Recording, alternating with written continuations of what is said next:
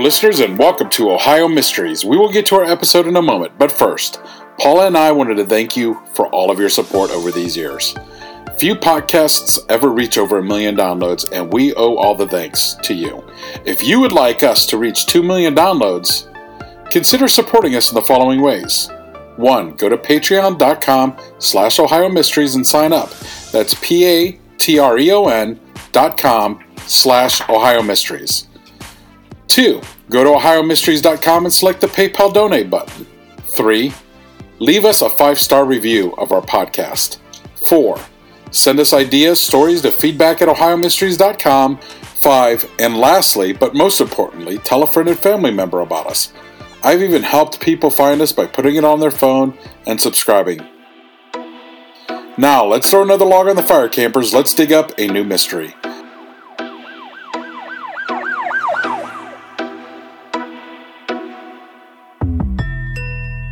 I'm your co-host, Steve Yoder, and with us as always is our storyteller and award-winning journalist who spent 30 years telling these kinds of stories for the Akron Beacon Journal, Paula Schleis. Hi, everybody. Tonight, we're going to take you on an unusual journey through 3 states. Just follow along with us, and let's see where we land. It's December 9, 1965, the late afternoon. Not yet 5 p.m., but this is winter. And not yet 5 p.m. is dusk, the darker side of twilight. In Lapeer, Michigan, an hour's drive north of Detroit, something falls out of the sky into a field.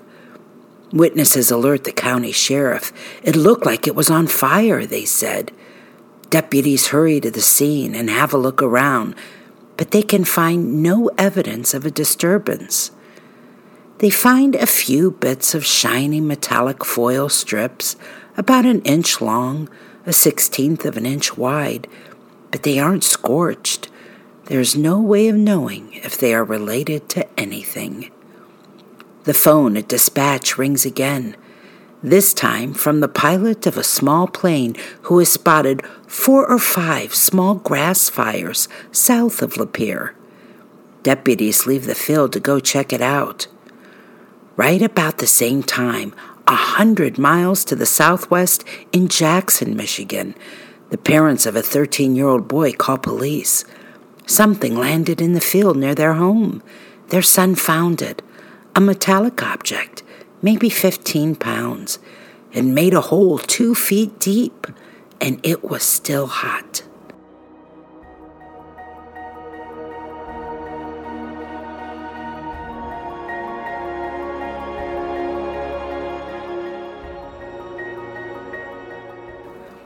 Outside of Detroit, pilot John Pridnia, a 43-year-old behind the controls of a puddle jumper he's taking to Toledo, reports a strange sight. A contrail, very high in the sky. A puff of smoke, an orange flash, then it was gone. Looks like it might be something that crashed into the river that separates Detroit from Windsor, Ontario. In the Detroit suburb of Grosse Pointe, Officer Edmund Dinthoy saw it too. To him, it was a brilliant white light, so intense it cast his shadow on the ground. Nobody can say what it was. A plane? A meteorite? It was definitely in the early days of satellites, but we did have a growing number of space junk up there. And this was the midst of the Cold War with the Soviet Union. It was an unnerving thought, the idea that maybe something from the Russians had penetrated the Midwest. The Coast Guard responds to the calls about the river, and they ply the water slowly, not sure what they're looking for. There's no debris. Now it's in Toledo. A fireball, residents report, a blinding flash of blue-white light in the sky northeast of the city. Dale Sieving is working a shift at the Kent Owens Machine Company when he follows the movement over his head. Pieces of the tail appear to be tearing off. Then it explodes. From out of the ball, smoke. fragments falling to the earth. He's certain it must be a plane. Law enforcement calls the nearest air tower. Is anyone missing a plane? Nope, not that they know of. The police officers can't even pinpoint where the crash might have happened in order to check it out.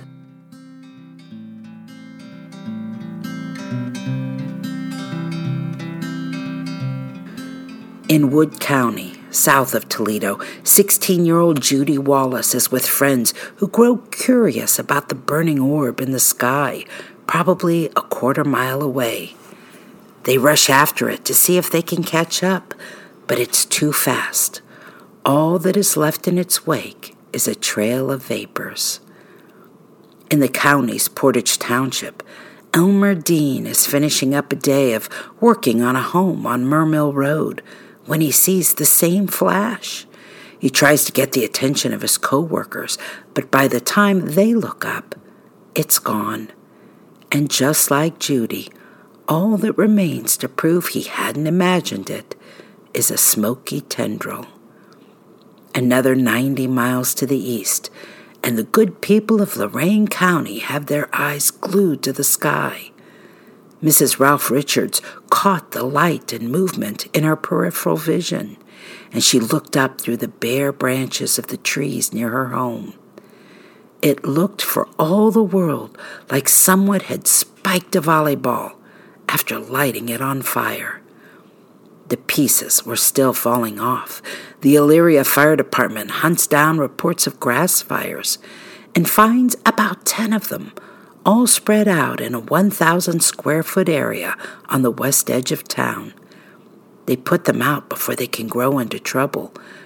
Lieutenant Jack Trumbull considers the pattern and concludes something slammed into the ground and spun off the hot embers. Whatever it was, it's disintegrated.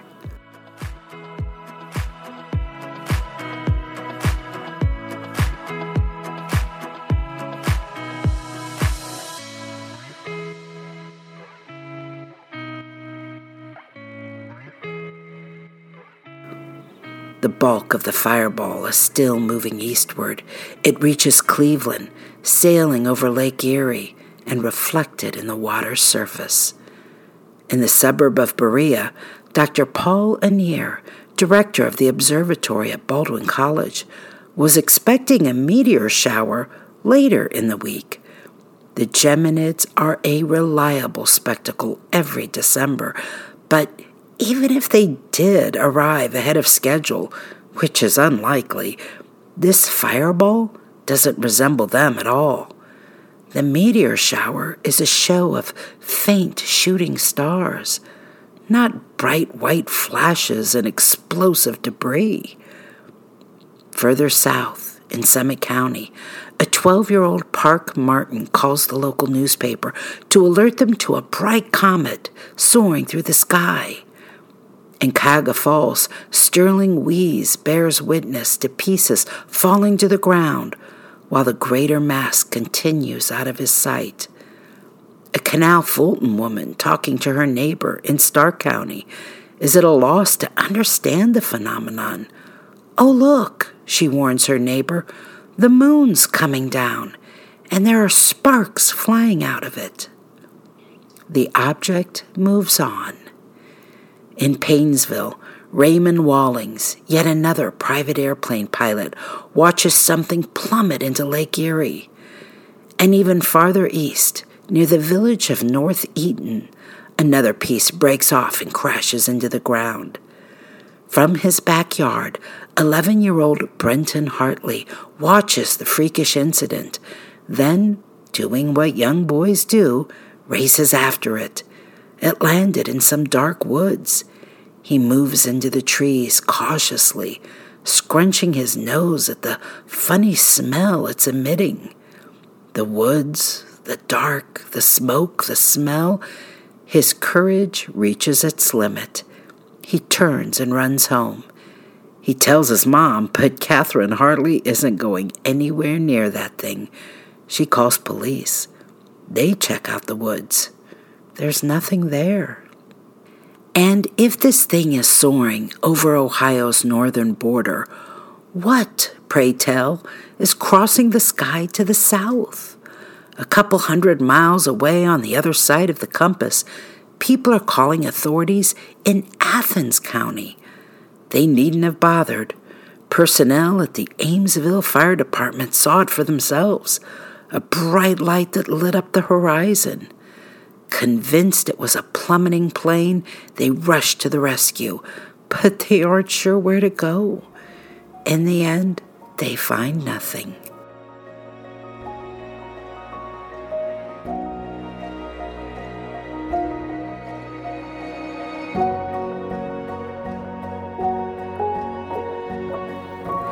Back along the shores of Lake Erie, the object crosses into Pennsylvania, and the switchboard in the city of Erie lights up. A flash of light, witnesses report. Orange, some say. Bright white, say others.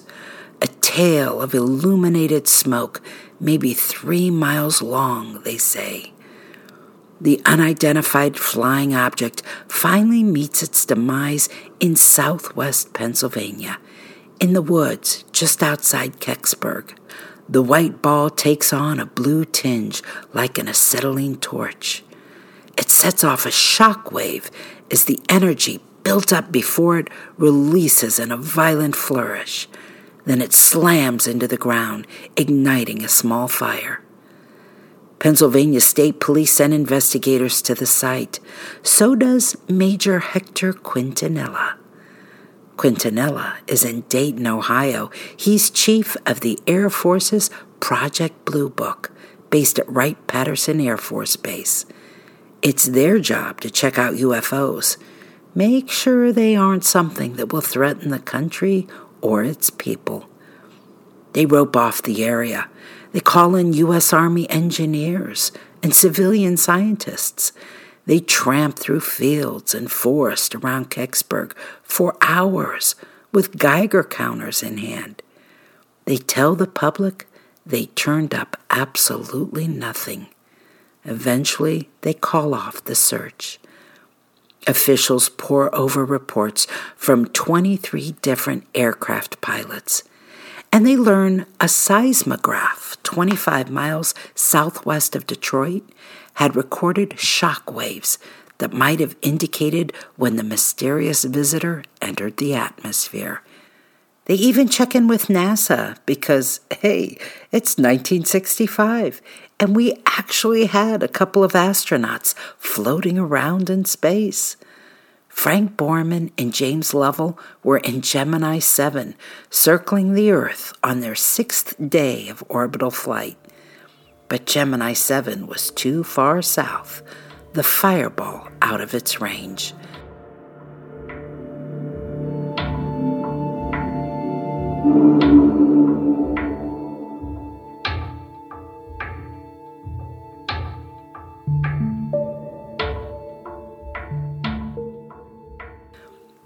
After the experts weigh in, most settle on the theory that it was a meteorite, or more specifically, a bolide, a piece of stone or iron or nickel traveling at speeds of up to 25 miles a second.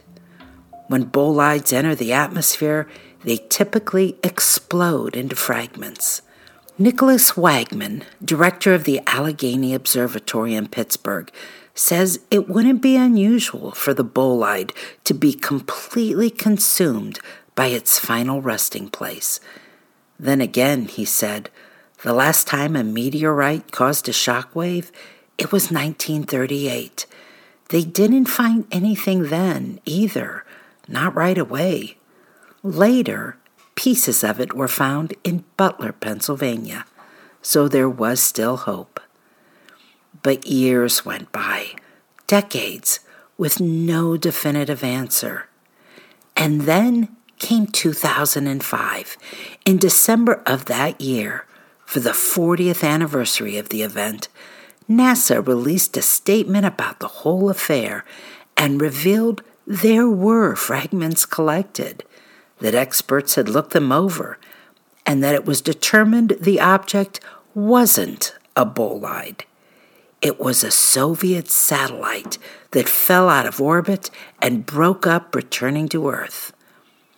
Unfortunately, they couldn't share any more details than that, they said, because records of those findings were lost in 1987. The Sci-Fi Channel didn't believe it.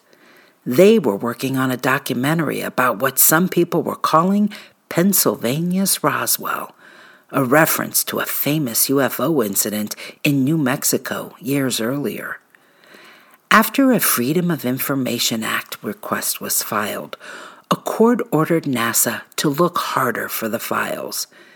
They reported they looked again and gave it their best, but the files just didn't exist anymore.